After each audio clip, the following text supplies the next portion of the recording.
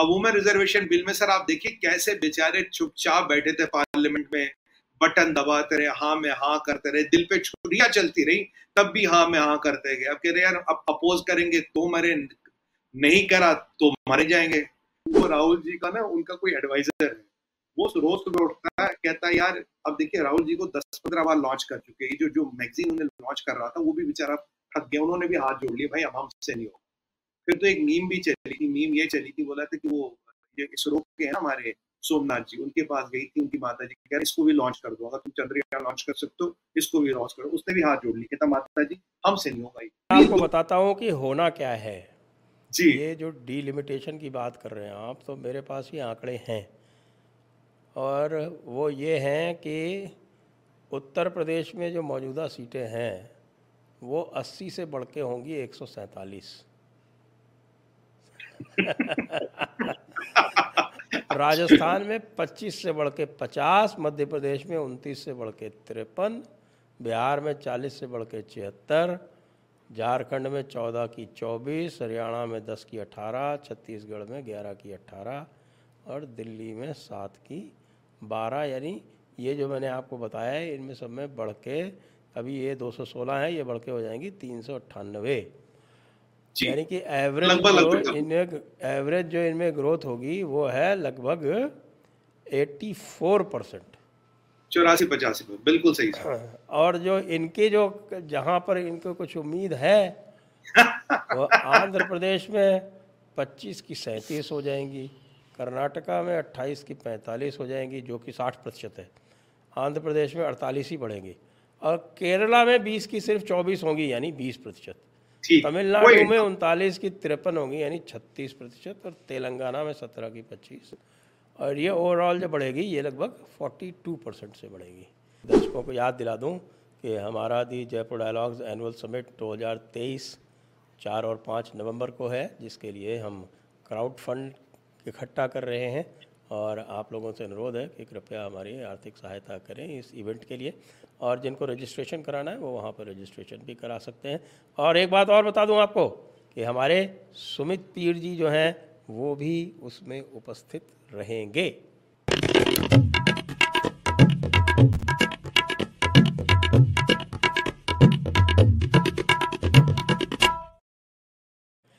नमस्ते, आप सभी का स्वागत है आज की इस परिचर्चा में, और आज हमारे साथ परिचर्चा के लिए हैं सुमित पीर जी। और सुमित पीर जी को नमस्कार, स्वागत है आपका सुमित पीर जी। और आज हम बात करेंगे ये जो शतरंज चल रही है नरेंद्र मोदी के और इंडिया अलायंस के बीच में उसकी। तो ये शतरंज का मूव पहले तो इंडिया अलायंस ने चला था, लेकिन जैसे ही चालें चलनी शुरू की मोदी जी ने, तो पता चला कि ये तो बोर्ड छोड़ के ही भाग निकले। संजय सर नमस्कार, प्रणाम, और साधुवाद शो पे बुलाने के लिए सभी दर्शकों को सादर प्रणाम और आभार। सर ये जो आज का विषय है ये ऐसा विषय है कि अगर कोई हारने से पहले हार जाए, कोई लड़ने से पहले हार जाए, और खेले कोई हारने के लिए और कोई खेले शौक में, ये है डॉट डॉट अलायंस वाले। इंडिया अलायंस भी नहीं कहकर डॉट डॉट अलायंस वाले। पहली बात तो ना इनमें कोई समन्वय है, ना इनमें कोई नथिंग कॉमन। बस ये तो इसलिए खेल रहे कि ये मोदी जी कहीं 400 से ऊपर सीटें न ले जाए एनडीए, या 425 से ऊपर न ले जाए, उनके पास ऐसी स्ट्राइकिंग पावर आ जाएगी कि परमानेंट दुकान बंद करा देंगे। तो अपनी अपनी प्राइवेट लिमिटेड कंपनी, परिवारवादी कंपनी, उसकी दुकान खुली रहे, आने वाले 10-20 साल तक चले किसी भी शेप फॉर्म में। इसीलिए सब जुड़ गए कि भाई ये मोदी जी और एनडीए को 400 से ऊपर नहीं जाने देना, और अगर 425 से ऊपर निकल के फिर तो समझो परमानेंट ताला लग जाएगा दुकान पे। और इसीलिए सारे जोड़े, और कुछ उसके बाद हुआ नहीं। अगर आप देखिए जो अभी प्रकरण हुआ है, जो चीजें हुई है, आप देखिए वुमेन रिजर्वेशन बिल, कहाँ एसपी वाले विरोध करते थे, कहाँ लालू भैया कुछ और कहते थे, और कहाँ आज सर्वसम्मति से सबको वुमेन रिजर्वेशन बिल याद आ गई। आज तो श्रीमती सोनिया जी कहती मैंने तो ये डिमांड की थी। अरे सोनिया जी, आप तो 65 साल से आपका शासन प्रशासन था, आपकी सासू जी इतनी बड़ी वुमेन लीडर थी, 65 साल में जो आप काम नहीं कर पाए वो 9 साल में हो गए। अब कल सर इनके प्रवक्ता टीवी पे ये सवाल पूछ रहे थे 9 साल क्यों लग गए, अरे भैया 65 बढ़ा है या 9 बढ़ा है? तुम जो 65 में नहीं कर दिया वो 9 साल में कर दिया, और कह रहे क्यों कर दिया? और दो ऐसे महानुभाव सांसद थे जिन्होंने इसके खिलाफ वोट किया, वो है हमारे ये हैदराबाद वालों के ओवैसी जी के। ये ओवैसी जी वही है जो कहते थे मेरा तमन्ना है कि एक हिजाब वाली औरत, एक हिजाब वाली महिला भारत की प्रधानमंत्री बने, ये मेरी तमन्ना है। पर जब वुमेन रिजर्वेशन बिल की बात आई तो इनके ही केवल दो ऐसे सांसद हैं जिन्होंने उसके खिलाफ वोट किया। ये बताती है इनकी ये जो मतलब हवा में फायर करते हैं ना ये वुमेन और ये वो, भाई इस्लाम में औरत का आला मुकाम, ये बताता है इस्लाम और इस्लामी शासन और व्यवस्था में इस्लाम महिला का कितना बड़ा मकाम है। ये वैसी वही है जो ट्रिपल तलाक को अपोज करता था। अब वुमेन रिजर्वेशन बिल में सर आप देखिए कैसे बेचारे चुपचाप बैठे थे पार्लियामेंट में, बटन दबाते रहे, हाँ में हाँ करते रहे, दिल पे छुरियां चलती रही, तब भी हाँ में हाँ करते गए। अब कह रहे यार अब अपोज करेंगे तो मरे, नहीं करा तो मरे जाएंगे। अब वुमेन रिजर्वेशन बिल से क्या होगा सर? जब ये वुमेन रिजर्वेशन बिल आ गई तो अब 2026 में जो डिलिमिटेशन होनी, अब तो आप भी उससे अपोज नहीं कर सकते क्योंकि आपने खुद वुमेन रिजर्वेशन बिल पारित किया। अब जब ये डिलिमिटेशन होगी तो उसमें क्या होगा? टेक्निकली आप विरोध नहीं कर सकते, लीगली भी आप विरोध नहीं कर सकते। अब जो आपके पॉकेट्स वोट थे, इन्होंने अपने एक तरह से मैं कहूँगा कि अपने जिसको कहते हैं डेथ वारंट पर इन्होंने साइन कर दिया। बिल्कुल सही सर। क्योंकि मैं आपको बताता हूँ कि होना क्या है जी। ये जो डिलिमिटेशन की बात कर रहे हैं आप, तो मेरे पास ये आंकड़े हैं और वो ये हैं कि उत्तर प्रदेश में जो मौजूदा सीटें हैं वो 80 से बढ़ के होंगी 147। राजस्थान में 25 से बढ़ के 50, मध्य प्रदेश में 29 से बढ़ के 53, बिहार में 40 से बढ़ के 76, झारखंड में 14 की 24, हरियाणा में 10 की 18, छत्तीसगढ़ में 11 की 18 और दिल्ली में 7 की 12। यानी ये जो मैंने आपको बताया है इनमें सब में बढ़ के अभी ये 216 है, ये बढ़ के हो जाएंगी 398।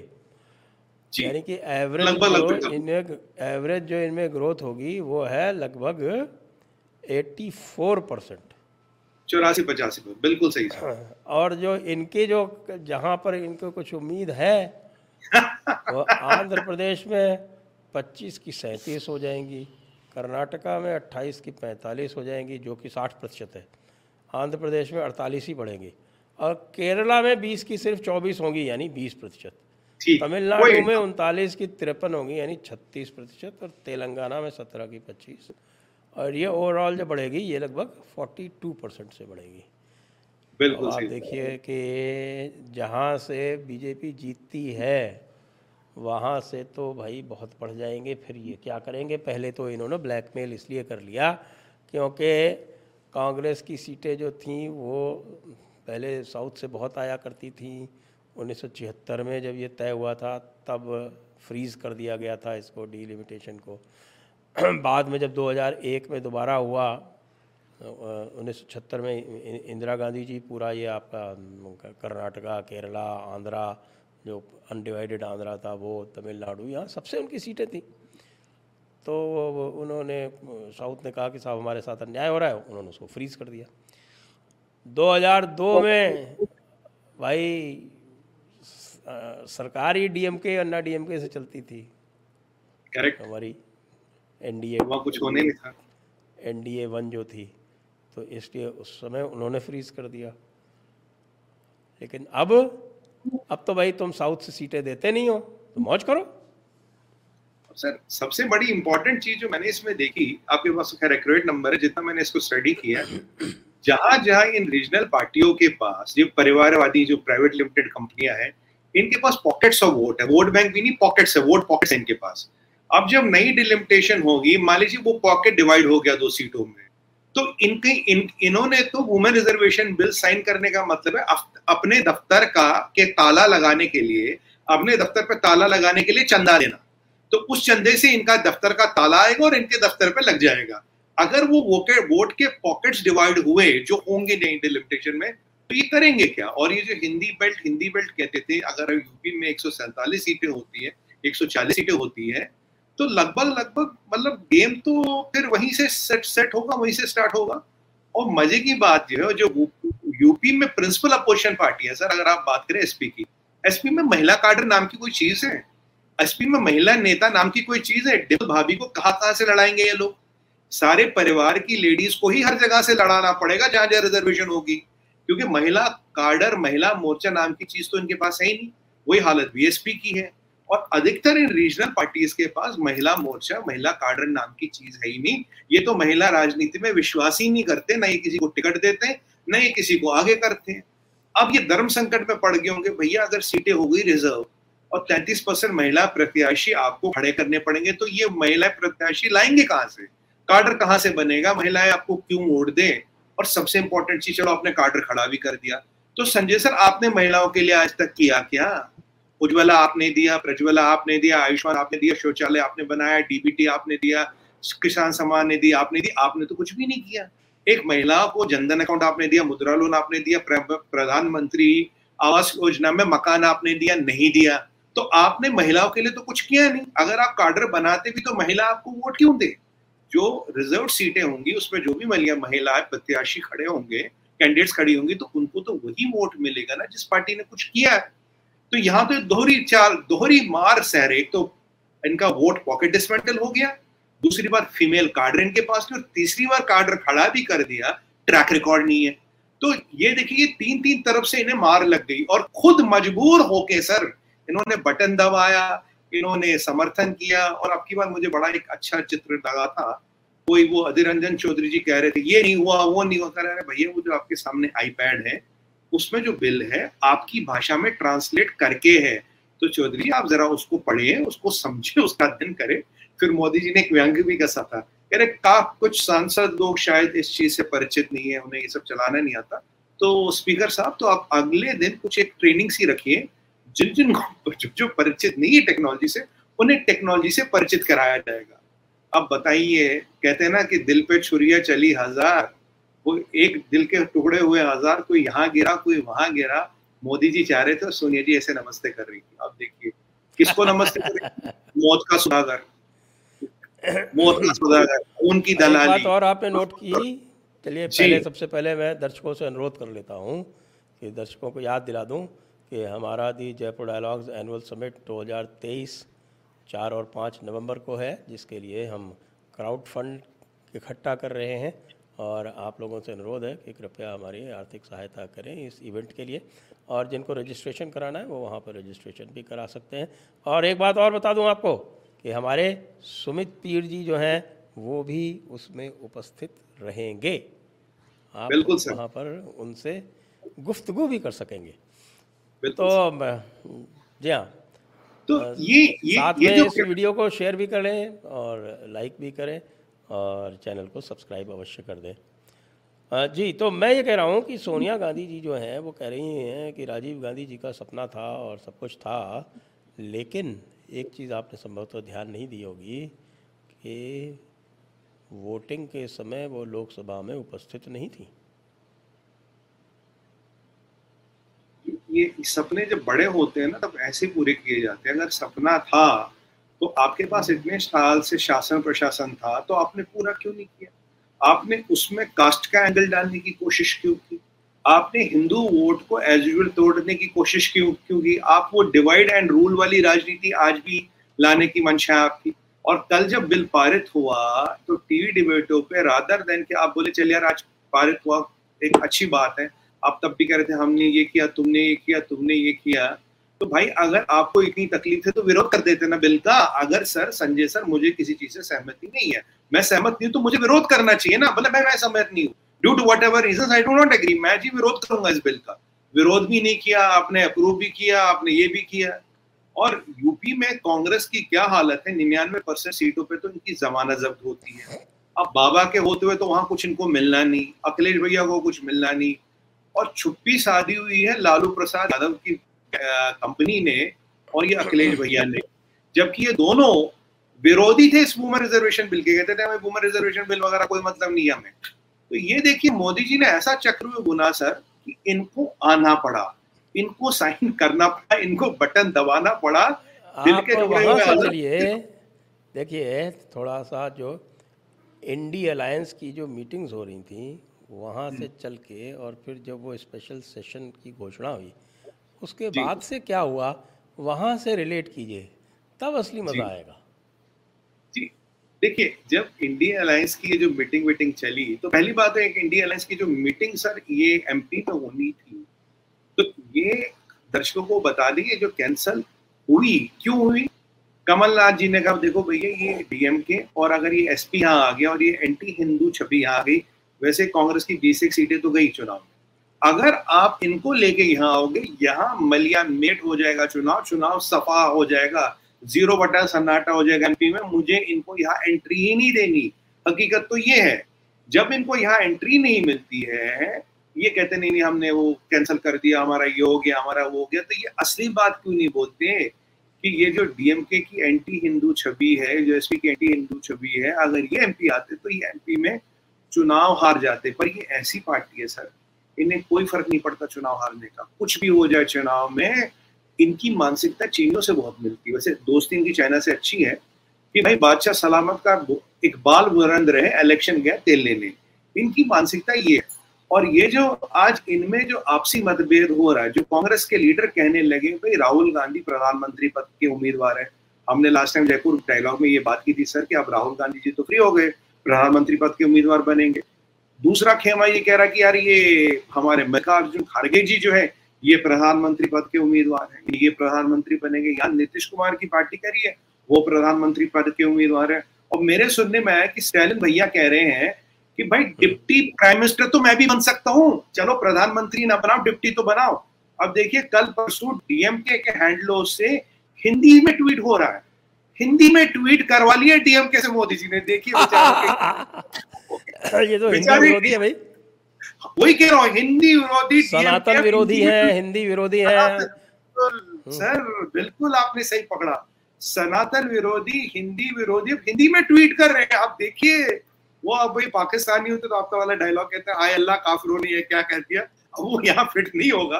हाय अल्लाह मोदी जी ने ये क्या कर दिया, कितना मजबूर कर दिया, हिंदी में ट्वीट करना पड़ा डीएमके को। वो कहेंगे हाय परियार, तो हाय परियार।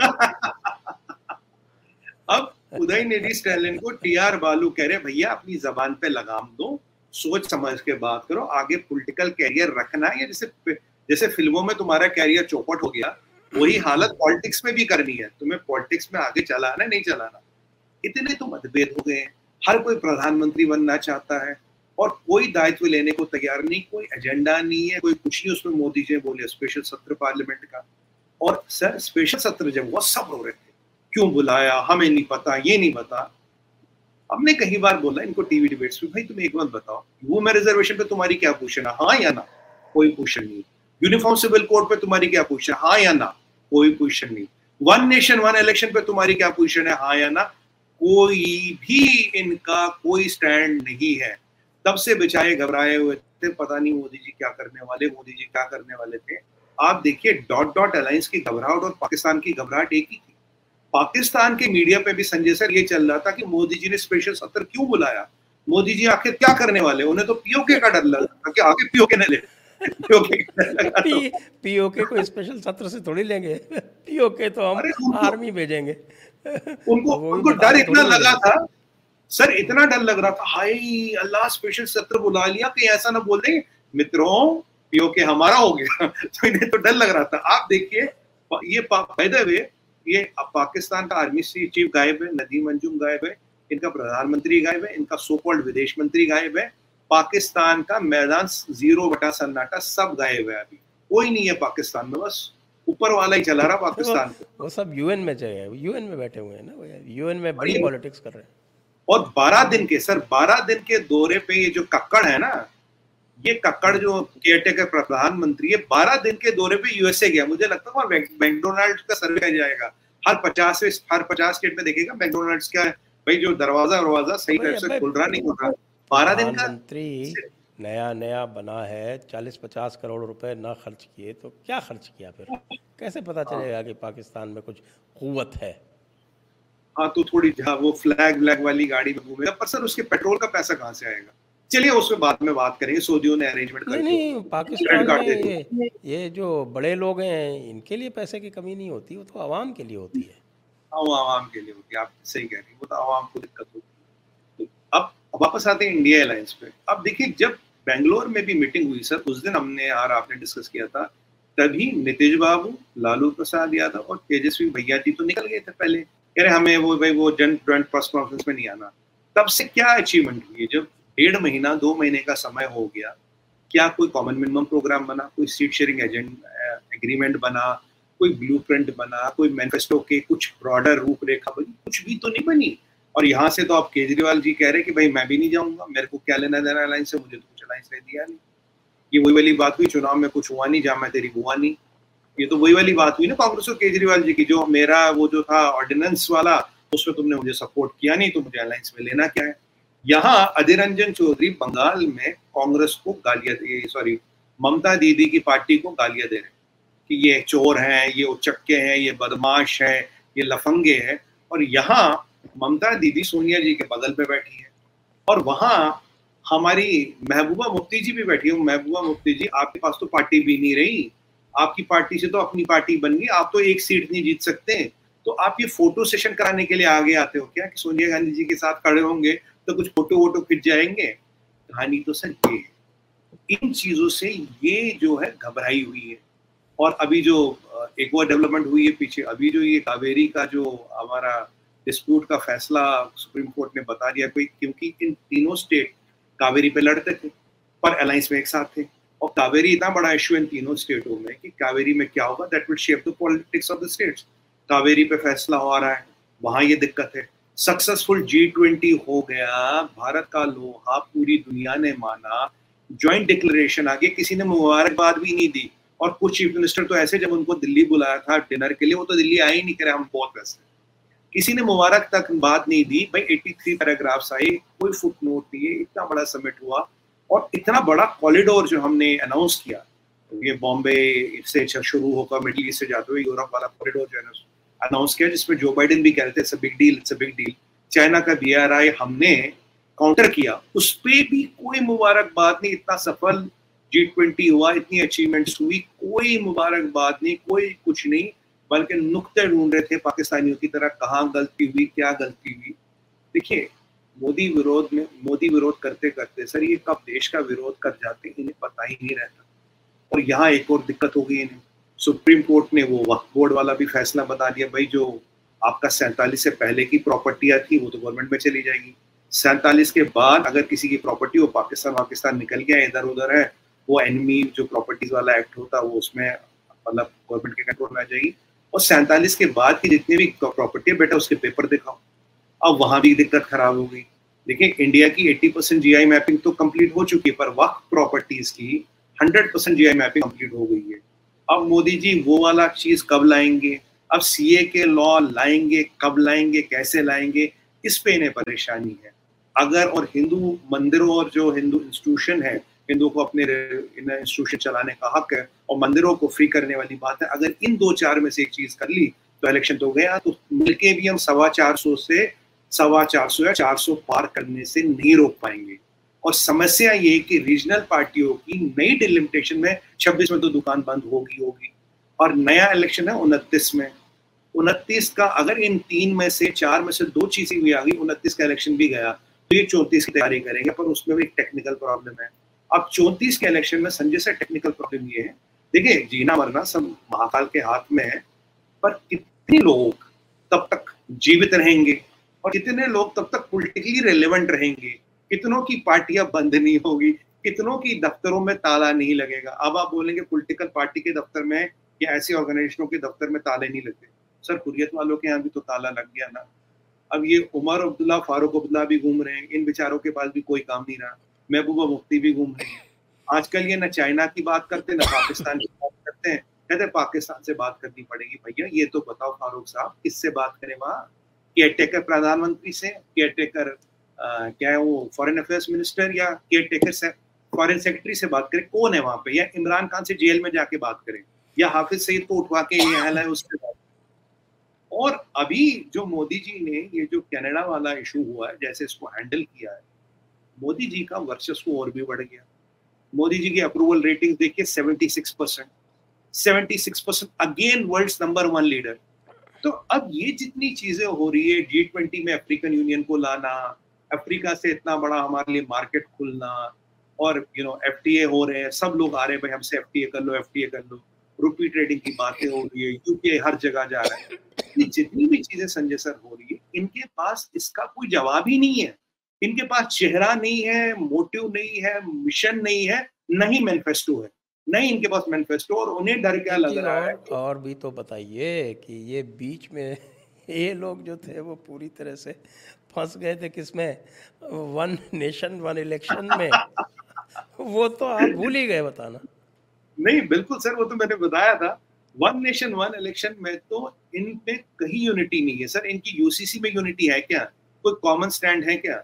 और ये जो हिंदू विरोधी विचारधारा है, ये पहले स्टैलिन जूनियर ने बोला, फिर ए राजा ने बोला, फिर कर्नाटका के होम मिनिस्टर साहब ने बोला, फिर एक डीएमके के मंत्री ने बोला, और यहां तक प्रियांक खड़गे ने भी स्टैलियन जूनियर का समर्थन किया। अब यहाँ प्रश्न ये उठता है, खारगे जी जो इतने बड़े नेता हैं अलायंस के और कांग्रेस के, खारगे जी आपके घर में आपके सुपुत्र ऐसी विचारधारा रखते, आपका स्टैंड क्या उस पर? तो अगर आप अलायंस का स्टैंड क्लियर नहीं कर पा रहे, समझ आ रही है आपकी मजबूरियां हैं। अगर आप कांग्रेस का स्टैंड क्लियर नहीं कर पा रहे, ये भी समझ आ रहे हैं आपकी मजबूरियां, आप कर नहीं पाएंगे, आपको सोनिया जी ने कुछ परमिशन नहीं दी है। और यहां तो आप अपने घर का स्टैंड क्लियर नहीं कर पा रहे खारगे जी, आपके अपने सुपुत्र का स्टैंड आप क्लियर नहीं कर पा रहे। जो व्यक्ति अपने बेटे का स्टैंड क्लियर नहीं कर पाएगा सर, वो पार्टी और अलायंस का स्टैंड क्या क्लियर करेगा? वन नेशन वन इलेक्शन में वो क्या कहेगा, क्या करेगा? कहाँ यूनिटी है, किसकी यूनिटी है? सबके मुंह बंद क्यों है? अगर वन नेशन वन इलेक्शन है तो आप आइए ना। वही मैं कह रहा हूँ, आपको सपोर्ट करना सपोर्ट कीजिए, आपको विरोध करना विरोध कीजिए। अब इनको डर ये भी लग रहा है कि मान लो मैं विरोध करता हूँ, पता लगा संजय सर को सपोर्ट करने लग गए, और अब माने इसने विरोध किया कि इसको लगता है यार ये तो सपोर्ट कर लेगा मेरा कंपटीटर, क्योंकि है तो ये कंपटीटर भी है इन अ वे। तो ये जो वन नेशन वन इलेक्शन वाली जो बुद्धि मोदी जी ने फेंकी है, इसका भी इनके पास कोई तोड़ नहीं। मुझे बताइए, why should somebody vote for SP at a national level जब वन नेशन वन इलेक्शन हो? नहीं। Why should somebody vote for DMK at a national level? कोई फायदा ही नहीं। और दूसरी बात, अगर वन नेशन वन इलेक्शन हो गया तो ममता दीदी तो अपने वेस्ट बंगाल में बिजी रहेंगी ना, तो वो अखिलेश भैया के लिए कैंपेनिंग करने यूपी कहाँ से आएंगी? वो केजरीवाल जी की कैंपेनिंग करने दिल्ली कहाँ से आएगी? और वो स्टैलिन जी की कैंपेनिंग करने तमिलनाडु कहाँ से जाएगी? वैसे ही हर एक की परिस्थिति होगी। तो और वैसे ममता दीदी उस दिन कह रही थी बीजेपी वालों ने तो सारे हेलीकॉप्टर बुक करा लिए, 90% हेलीकॉप्टर बुक करा लिए। अब हेलीकॉप्टर बुक करा लिए, वन नेशन वन इलेक्शन करा दिया, तो इनके पास तो कैंपेनिंग जाने का भी विकल्प नहीं रहेगा। और अगर हर जगह इलेक्शन होगा तो ममता दी क्या पहले सीट शेयरिंग की बात करेंगे, बंगाल में लड़ेंगी, या वो आंध्रा में कौन किसको क्या सीट मिलेगी इस बैठक पे जाएंगी, या देखेंगी बंगाल में क्या हो रहा, बंगाल में भाई कुर्सी है या गई? केजरीवाल जी तमिलनाडु में जाके क्या करेंगे? सर ये प्रैक्टिकल सवाल है जिनका इनके पास कोई जवाब नहीं। और मैं कहता हूं उनसे, मैं आपसे आग्रह करता हूं, वन नेशन वन इलेक्शन पे ये बात क्यों नहीं कर रहे? और ये यूसीसी पे कुछ तो बोले, बोले हाँ ना नहीं, हाँ कुछ तो बोले। और सर एक बड़ी विचित्र घटना हुई है 2 दिन पहले। जो घटना हुई है, ये आपको याद होगा, एक बार जयपुर डायलॉग्स में कुछ दिन पहले हमने कहा था, मोदी जी आपने नया पार्लियामेंट बनाया, धन्यवाद, आपने काफी चीजें ठीक कर दी, धन्यवाद, काफी पुराने लॉ ठीक कर दिया, धन्यवाद। मोदी जी एक और चीज करिए, एक और आपसे निवेदन है, ये जो 2 वर्ड बैकडोर से कॉन्स्टिट्यूशन में घुसाए गए थे, सेकुलर और सोशलिस्ट, इनको भी ठीक कर दीजिए। अब पार्लियामेंट में ये गए गणेश चतुर्थी के दिन, फिर तकलीफ हुई, गणेश चतुर्थी पे स्पेशल सेशन बुलाया, नए पार्लियामेंट में इनको ले जाया गया। अच्छा, उस पर एक जोक दिया, जोक बाद में बता। तो जब ये आए तो इन्हें कॉन्स्टिट्यूशन की कॉपी दी गई। पहले कह रहे थे कौन भारत क्या है, पहले कह रहे थे भारत क्या, अगर भारत कुछ नहीं है तो भाई भारत जोड़ो यात्रा में राहुल गांधी जी आप कर क्या रहे थे? और कह रहे सनातन धर्म क्या है, हिंदुज्म अलग है, सनातन धर्म अलग है। अगर खारगे जी आपके सुपुत्र के ये विचार है तो आपका नाम मल्लिकार्जुन क्यों है? मल्लिकार्जुन तो स्वयं भगवान शंकर का नाम है, तो आपका नाम मल्लिकार्जुन क्यों, उनका नाम प्रियांक खड़गे क्यों है? क्योंकि अगर आप इस चीज में विश्वास ही नहीं करते तो आपके नाम भगवान, आपके नाम में महादेव कहाँ से आ गए? फिर आपको कॉन्स्टिट्यूशन में हनुमान बजरंगबली भी मिले, महादेव भी मिले, भगवान श्री राम भी मिले। जब आपको कॉन्स्टिट्यूशन की कॉपियां पकड़ाई गई तो बड़ा आप निराश होके हमारे चौधरी जी कह रहे हैं इसमें सेकुलर और सोशलिस्ट तो वर्ड ही नहीं है, ये बहुत बड़ी गलती है। और अभी आप मेरे सेकुलर सामने एक ट्विटर पे एक फोटो आ रहा है जी जिसमें नड्डा जी और कुमारस्वामी और अमित शाह जी जो हैं वो एक साथ खड़े होकर अनाउंस कर रहे हैं बीजेपी और जेडीएस का गठबंधन अलायंस, गठबंधन। गठबंधन। तो अब देखिए कर्नाटका भी हाथ से गया इनके। अब सर यहाँ एक विषय है संजय सर, अगर अब इनके ये पता धर्म संकट में फंस गए, चौधरी जी बड़ा व्याकुल हो रहे थे जी वर्ड हटा दिया। चौधरी जी अगर ये वर्ड हटाया तो आपको सुप्रीम कोर्ट जाना चाहिए। बोले देखिए जी मोदी जी ने वर्ड हटाया। जब इन्होंने पूछा भाजपा से भाई आपने वर्ड क्यों हटाया, बोला हमने आपको ओरिजिनल कॉन्स्टिट्यूशन की कॉपी दी है भाई, 1975 में आपने बिना पार्लियामेंट के अप्रूवल के बैकडोर में एंट्री कराई थी, हमने वो एंट्री ठीक कर दी, अगर आपको आपत्ति तो जाओ सुप्रीम कोर्ट। अब सुप्रीम कोर्ट जाएंगे संजय सर तो वहां वकील होंगे, दलील होगी, ये लाया किसने, ये लाया कैसे, किसने इंसर्ट किया, क्या वो इंसर्शन लीगल था इलीगल था, 1 नंबर था 2 नंबर था। देखिए जैसे 370 और 35 से हटाया, उससे बड़ा कुछ कर गए मोदी जी। ये दोनों वर्ड फिलहाल नहीं है। और अधीर रंजन चौधरी जी और मल्लिकार्जुन खड़गे जी और सोनिया गांधी जी, क्या आपको कोर्ट नहीं जाना चाहिए, क्या आपको सुप्रीम कोर्ट नहीं जाना चाहिए इसको चैलेंज करने के लिए? अगर आप वाकई कंसर्न है सेकुलर और सोशलिस्ट वर्ड को लेके, और अगर आपको लगता है कि वो कॉन्स्टिट्यूशन में सही तरीके से डाला गया और मोदी जी ने और भाजपा ने कुछ गड़बड़ की है, तो आपको सुप्रीम कोर्ट जाना चाहिए। पर 35 और 370 का क्या हुआ संजय सर? उसको देखते हुए इनकी हिम्मत इतनी नहीं पड़ रही कि सुप्रीम कोर्ट तक जाए, इनकी हिम्मत इतनी नहीं पड़ रही कि ये पब्लिक फोरम में इस मुद्दे को भी ले जाए। इसे कहते हैं डर, इसे कहते हैं डर। 35 और 370 का हशर देखने के बाद इनकी हालत हो गई है खराब। सेकुलर और सोशलिस्ट जो इन्होंने घुसाया था बैकडोर से, आज अपनी घुसाई हुई चीज पे, अपनी गलती पे ये मुंह तक खोलने के काबिल नहीं बचे sir. They can not even utter a word on that. ये इनकी हालत कर दी है, ये इनकी मजबूरी देखिए आप। और इनके जो अलायंस के पार्टनर है सब तो कहते मैंने तो देखा ही नहीं, मैं तो देखिया ही नहीं, मैंने तो देखा ही नहीं, मुझे क्या पता क्या होगा। ये देखिए डर क्या होता है, ये देखिए कार्रवाई कैसे की जाती है। तो अब क्या विचार है इस पे, जाएंगे क्या सुप्रीम कोर्ट? जाइएगा ना, बोलिए ना वहां पे हटा दिया था साहब, ये गलती हो गई, तो फिर पूछेंगे कहां से आया था। ये एक और चीज है जो जिसमें ये बिल्कुल चुप्पी साधे हुए हैं। और इनका जो कास्ट बेस्ड सेंसस का सपना था वो भी आज डुबा दिया। कास्ट बेस्ड सेंसस भी नहीं होगी शायद, अब तो बिहार में भी रोक दी जहां तक मेरी जानकारी है। तो कास्ट बेस्ड सेंसस भी रुक गई। तो अब ये राजनीति करेंगे किस पे संजय सर? हिंदुओं को डिवाइड करने की कोशिश रोक दी, डीएमके वालों को बेचारों को हिंदी में ट्वीट करने पड़ रहे हैं, स्टालिन भैया डिप्टी प्राइम मिनिस्टर बनने के इनसे सबसे थोड़ा आगे चलें और हमारी ममता दीदी और हमारे जी केजरीवाल जी क्या कर रहे हैं मोदी जी की इन चालों के बारे में, वो भी तो बताइए। सर, केजरीवाल जी और ममता दीदी ने जब से स्टालिन जूनियर का जो ये बयान आया था, उन्होंने कहा नहीं नहीं भाई हम इसके साथ नहीं है।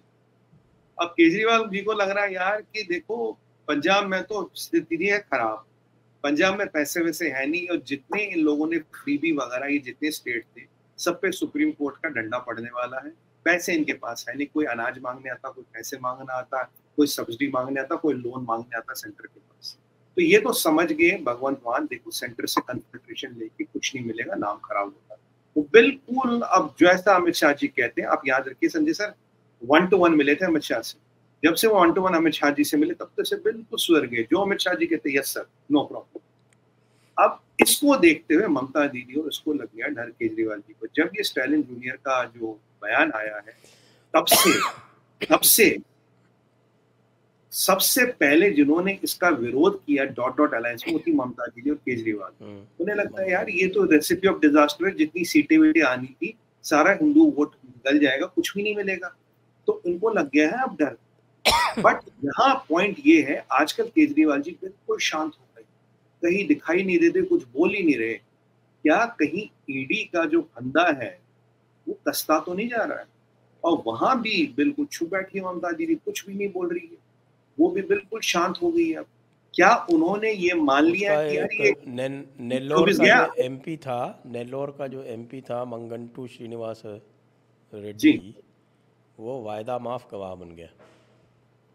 वही मैं कह रहा हूँ ना आपको सर, फंदा जो सबकी हालत ख़राब है, सबकी हालत खराब है, बीआरएस वालों की भी हालत ख़राब है और आम आदमी पार्टी वालों की भी हालत ख़राब है सर। टीआरएस क्योंकि वाले तो वो उनके ही जो साथ है आई है।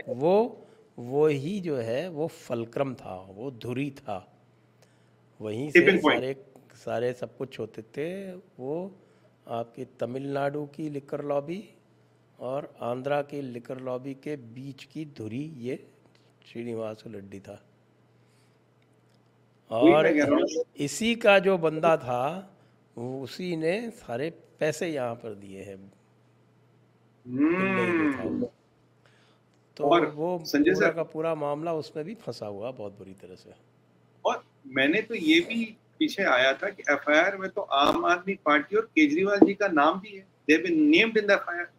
तो ये तो फिर वक्त की बात है कि कब उनको तलब किया जाएगा, कब सवाल जवाब पूछा जाएगा। और शीश महल वाला इशू तो अब भी जीवित है, वो तो गया नहीं। मनीष सिसोदिया बाहर आए ही नहीं। अब ये सौरभ जैन को मंत्रालय दिए थे और सब ले लिए, क्योंकि आपको पता ही सब सौरभ जैन से मंत्रालय क्यों ले लिए। अब ये आजसी मरलीना जी फिलहाल मंत्री है। अब देखिए, ये जो टीवी चैनल वाले हैं, वो एक टीवी चैनल का सीएफओ सर ईडी ने उठा लिया है और उनके रिलेशन है यहाँ। तो अब देखिए कब कब किसका नंबर कहाँ कहाँ तक आता है, क्योंकि सबके कहीं ना कहीं तार तो जुड़े हैं। ये जब ईडी सक्रिय हो जाती है, जब CIO chief information officer announce होता है, इनके राजनीतिक बयान क्यों बंद हो जाते हैं? वहां ईडी ने अनाउंस किया सीआईओ, और यहाँ इनके राजनीतिक बयान और हौसले क्यों पस्त हो जाते, ये बात का विषय है। और संजय सर, एक मैंने बड़ा इंटरेस्टिंग ट्रेंड देखा। आप देखिए Pakistani handle, Chinese handle, Soros वाले हैंडल, ये आपके खालिस्तानियों के हैंडल, ये लिबरल्स के हैंडल, अर्बन नेक्सल्स के हैंडल, ये जितने भी हैंडल्स हैं, ये सब कांग्रेस को क्यों सपोर्ट करते हैं? ये सब राहुल गांधी को प्रधानमंत्री क्यों बनना देखना चाहते हैं? इन सब में कॉमन क्या है? आखिर ये रिश्ता क्या कहलाता है? इन सब की सहानुभूतियां क्यों है राहुल गांधी और कांग्रेस के प्रति? ये विषय है। और जिस राहुल गांधी जी को ये नहीं पता कि भारत जोड़ो क्या है, तो वो, अगर उन्हें भारत समझ नहीं आता तो भारत जोड़ो किसके लिए कर रहे थे? और अभी तो हाल फिलहाल में कहीं कुली भी बने थे। अब राहुल जी अगर ये कुली क्यों बने थे ये तो बताइए। सर देखिए देखिए, वो राहुल जी का ना, उनका कोई एडवाइजर है, वो रोज सुबह उठता है, कहता है यार, अब देखिए राहुल जी को 10-15 बार लॉन्च कर चुके हैं। ये जो मैगजीन उन्हें लॉन्च कर रहा था, वो भी बेचारा थक गया, उन्होंने भी हाथ जोड़ लिए, भाई अब हमसे नहीं हो। फिर तो एक मीम भी चली थी, मीम ये चली थी, बोला था कि वो ये इसरो के है ना हमारे सोमनाथ जी, उनके पास गई थी उनकी माता जी, कह रहे इसको भी लॉन्च कर दो, अगर तुम चंद्रयान लॉन्च कर सकते हो इसको भी लॉन्च करो। उसने भी हाथ जोड़ ली, कहता माता जी हमसे नहीं होगा ये। अब राहुल गांधी जी नए नए अवतार में थे। कभी वो देखिए वो सद्दाम हुसैन वाली गाड़ी बना लेते, कभी वो दत्तात्रेय कोल कश्मीरी पंडित ब्राह्मण बन जाते, कभी उनकी बहन जी प्रियंका जी कहती कि हमारी मम्मी तो बिना प्याज लहसुन के खाना बनाती है, क्योंकि कश्मीरी ब्राह्मणों में प्याज लहसुन नहीं खाया जाता। और यही प्रियंका जी सावन में मीट और चिकन ये किसने कहा कि कश्मीरी ब्राह्मणों में प्याज लहसुन नहीं खाया जाता? कश्मीरी ये एक ब्राह्मणों में तो वीडियो मीट भी खाया जाता है। तो ये प्रियंका जी का वीडियो, ये आपको पता लगता है ना कितना कितना ये कनेक्टेड है। तो ये इनका वो है। अब राहुल गांधी जी को किसी ने बताया यार कुछ तो करना पड़ेगा, भारत जोड़ो यात्रा के भी पैसे डूब गए, कह रहा क्या करें? कहता तुम जाके कुली उली बनो। तो कभी राहुल गांधी जी अपना ये जीन्स टी शर्ट लगा के स्टूडेंट्स में बैठते हैं, कभी वो अपने सूट लगा के ऑक्सफोर्ड में कुछ बोल देते हैं, कभी वो ऑक्सफोर्ड में कहते हैं कि Sikh here, he is a second class में citizen as per prime minister Modi. ये ऐसा मतलब ना, सफेद झूठ भी सफेद लोगों के बीच में जाके बोल आते हैं। अब वो कुली बनाते हैं, वो अमिताभ बच्चन की तरह यहाँ बिल्ला बिल्ला लगा। अरे राहुल जी, अगर कुली बनने से बिल्ले का नंबर क्या था? अब 786 था या नहीं ये मुझे नहीं पता, वो मैंने सुना दिखाई नहीं 736 था, 86 रह गया। अच्छा, तो मुझे बताइए, अगर कुली बनने से कोई प्रधानमंत्री बनता, with due respect to our hard working coolies, हमारे भाइयों का सम्मान करते हुए, तो यार अब तक कितने कुली प्रधानमंत्री बन गए होते? और देखिए गोविंदा बन गया होता, अमिताभ बच्चन बन गया होता। उसी पे आ रहा हूँ, अगर कुली बन के फोटो खिंचवाने से प्रधानमंत्री बनते गोविंद और अमिताभ बच्चन, तो कितनी कितनी बार प्रधानमंत्री बनते थे राहुल जी। आपको लगता है कि आप मोदी को कुली के बेस में? अच्छा वो अटैच दोनों जो है, दोनों मेंबर ऑफ पार्लियामेंट रह चुके हैं। नहीं, मेंबर ऑफ पार्लियामेंट तो ये भी है आजकल। अब देखिए कब तक बने रहेंगे। अब नहीं, अगर मैं कह रहा हूँ दोनों मेंबर ऑफ पार्लियामेंट बने हुए थे, लेकिन कुली का रोल करने के बाद भी प्रधानमंत्री नहीं बन पाए। तो वही मैं अक्सर कह रहा हूँ, ये राहुल गांधी जी अपने आप को रिलॉन्च कराने में इतने ऑब्सेस्ड हैं, इतने ऑब्सेस्ड हैं कि इन्हें अब किसी चीज का कोई होश ही नहीं है। ये किसी भी तरीके से अपनी एक इमेज बनाना चाहते हैं। राहुल जी, क्या आपको लगता है कि आपको 1 बिलियन लोग एक खाली अटैची अपने सर पे रख के फोटो शूट कराने से वोट देंगे क्या? अगर आपको लगता है कि ये फॉर्मूला मोदी को हरा सकता है, मैं आपको बधाई देता हूँ। आप बहुत सही रास्ते पे जा रहे हो, और आप निश्चिंत रहिए, मोदी जी के सबसे बड़े कैंपेन मैनेजर आप हैं। भाजपा वाले आपकी सलामती और सुरक्षा की दिन रात दुआएं करते हैं, और वो उनका चले तो कहते हैं हर इलेक्शन रैली में आप जरूर जाए और आप जरूर बोले, क्योंकि आप ऐसा कुछ ना कुछ जरूर बोल देते हैं जिससे भाजपा को अगले इलेक्शन जीतने में इतनी आसान कर देती है, इतनी आसानी होती है कि वो आपको खुद समझ नहीं आता। बट राहुल गांधी जी का पावर अंडर एस्टिमेट ना करें संजय सर। ये केवल एक ऐसे एमपी है जो एक प्रधानमंत्री ऑर्डिनेंस लाते हैं, ये बिना दाढ़ी मूछ बनाए 2-3 दिन बाद ये जाते ऑर्डिनेंस फेंक के उनके मुंह पे फेंक के निकल जाते। देखिए, पावर तो है नहीं, पावर तो है नहीं। प्रधानमंत्री का बनाया हुआ ऑर्डिनेंस, भारत के ऑर्डिनेंस, ये उनके मुंह पे फेंक के निकल आते हैं। ये है राहुल गांधी जी। कभी कुली बन जाते हैं, अच्छा कभी ये खादी के कपड़े और धोती पहनते हैं, कहते हैं मैं भारतीय सभ्यता और संस्कृति से जुड़ा हूं। कभी कश्मीरी फेरन पहन के बारिश में खड़े हो जाते हैं, और फिर कभी ये बुरबरी की जैकेट, जो शायद 4-5 लाख रुपए की जैकेट थी, वो पहन के नजर आते हैं। सर, इतना कॉन्ट्रास्ट तो ये बॉलीवुड के एक्टरों में भी नहीं होता। वो भी एक एक मतलब ना एक अपना एक इमेज कांस्टेंट बना के रखते हैं। तो अगर कॉन्ट्रास्ट की बात करें, इसका बादशाह माना जाता है रजनीकांत को। बट अगर पॉलिटिकल कॉन्ट्रास्ट की बात करें, तो पॉलिटिकल कॉन्ट्रास्ट में जो पॉलिटिक्स का रजनीकांत है, वो तो हमारे राहुल गांधी। इतना कॉन्ट्रास्ट, इतनी वैरायटी, इतना वेरिएशन, इतने हेयर स्टाइल में चेंज, कभी यहाँ सफेद दाढ़ी, कभी इतने बाल, कभी ऐसी दाढ़ी। मतलब इनके इमेज कंसल्टेंट भी परेशान हो गए होंगे। और by the way, Kejriwal ji को भी अपना इमेज कंसल्टेंट अब रिटायर करना चाहिए। देखिए, रेनॉल्ड का पेन, ओवरसाइज ब्लू शर्ट, हवाई वो फ्लोटर चप्पल, और वो पैंट, और वो ब्लू कलर की कमीज, सर ये बहुत पुराना हो गया। इससे अब लोग अट्रैक्ट नहीं हो रहे। कुछ नया सोचना चाहिए। राहुल जी के अप्रोच में एटलीस्ट इनोवेशन तो है संजय सर। देखिए, नई नई तरकीबें सोचते हैं, नई नई चीजें करते हैं, नए नए स्टंट करते हैं, और ये अपेक्षा करते हैं कि श्री राहुल गांधी जी भारत के प्रधानमंत्री बनेंगे। पर राहुल गांधी जी, ये जो शी जिनपिंग के साथ आपने एमओयू साइन किया था, उसकी कॉपी भी तो कभी नेशन को दी है। बताइए तो आखिर उस एमओयू में क्या था। और सर भूलिए मत संजय सर, राठौर साहब ने क्या कहा था, रविंद्र सिंह राठौर ने। एक लास्ट चीज बोलूंगा, उन्होंने कहा जब मैं ओलंपिक गया था खेलने, तो हमें बताया था सोनिया गांधी जी और राहुल गांधी आपसे मिलने आए। मैं तो एज खिलाड़ी गया था, पॉलिटिशियन नहीं था। कह रहे ये बेजिंग आए, हमसे नहीं मिले, न इनके पास तब कोई ऑफिशियल पद था। ये आए और ये सीसीपी की मेहमान नवाजी मेरे खिलाड़ियों से नहीं मिले। तो इनका चाइना के साथ क्या रिलेशन है, इनका चाइना के साथ क्या एमओयू है, चाइना वाले इन्हें सपोर्ट क्यों करते, खालिस्तानी इन्हें सपोर्ट क्यों करते, सोरोस, लेफ्ट लिबरल, ये खालिस्तानी, ये सारे इनको सपोर्ट क्यों करते हैं। आखिर क्या ताना बाना है, ये हमको किसी न किसी दिन दुनिया को बताना है।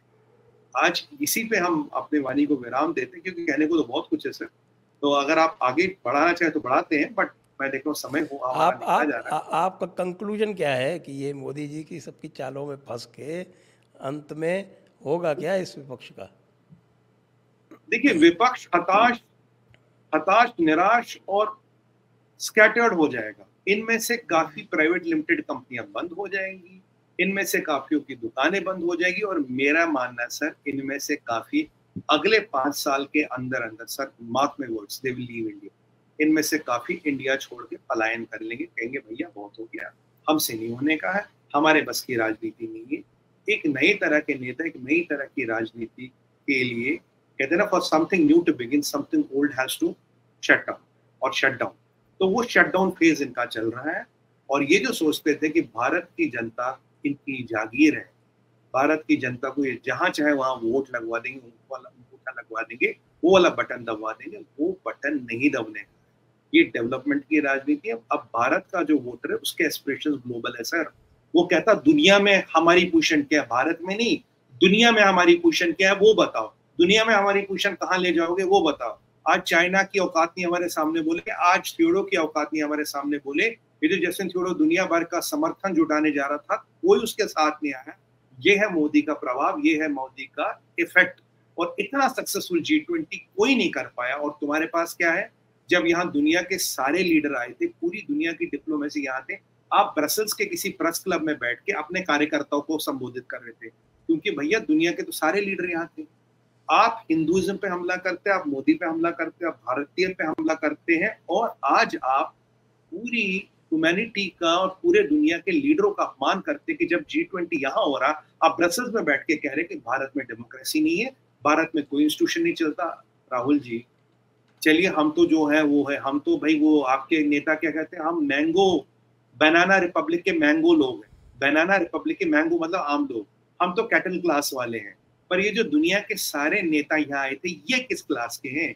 ये भी मूर्ख है क्या, या आपका IQ और इंटेलेक्ट इन सबसे ज्यादा है?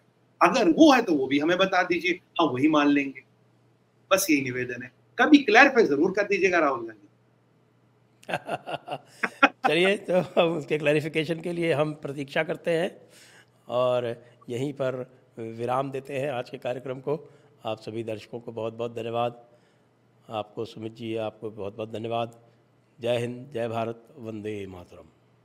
संजय सर, आपको बहुत बहुत धन्यवाद। जय हिंद, वंदे मातरम, भारत माता की जय। जाते जाते हर हर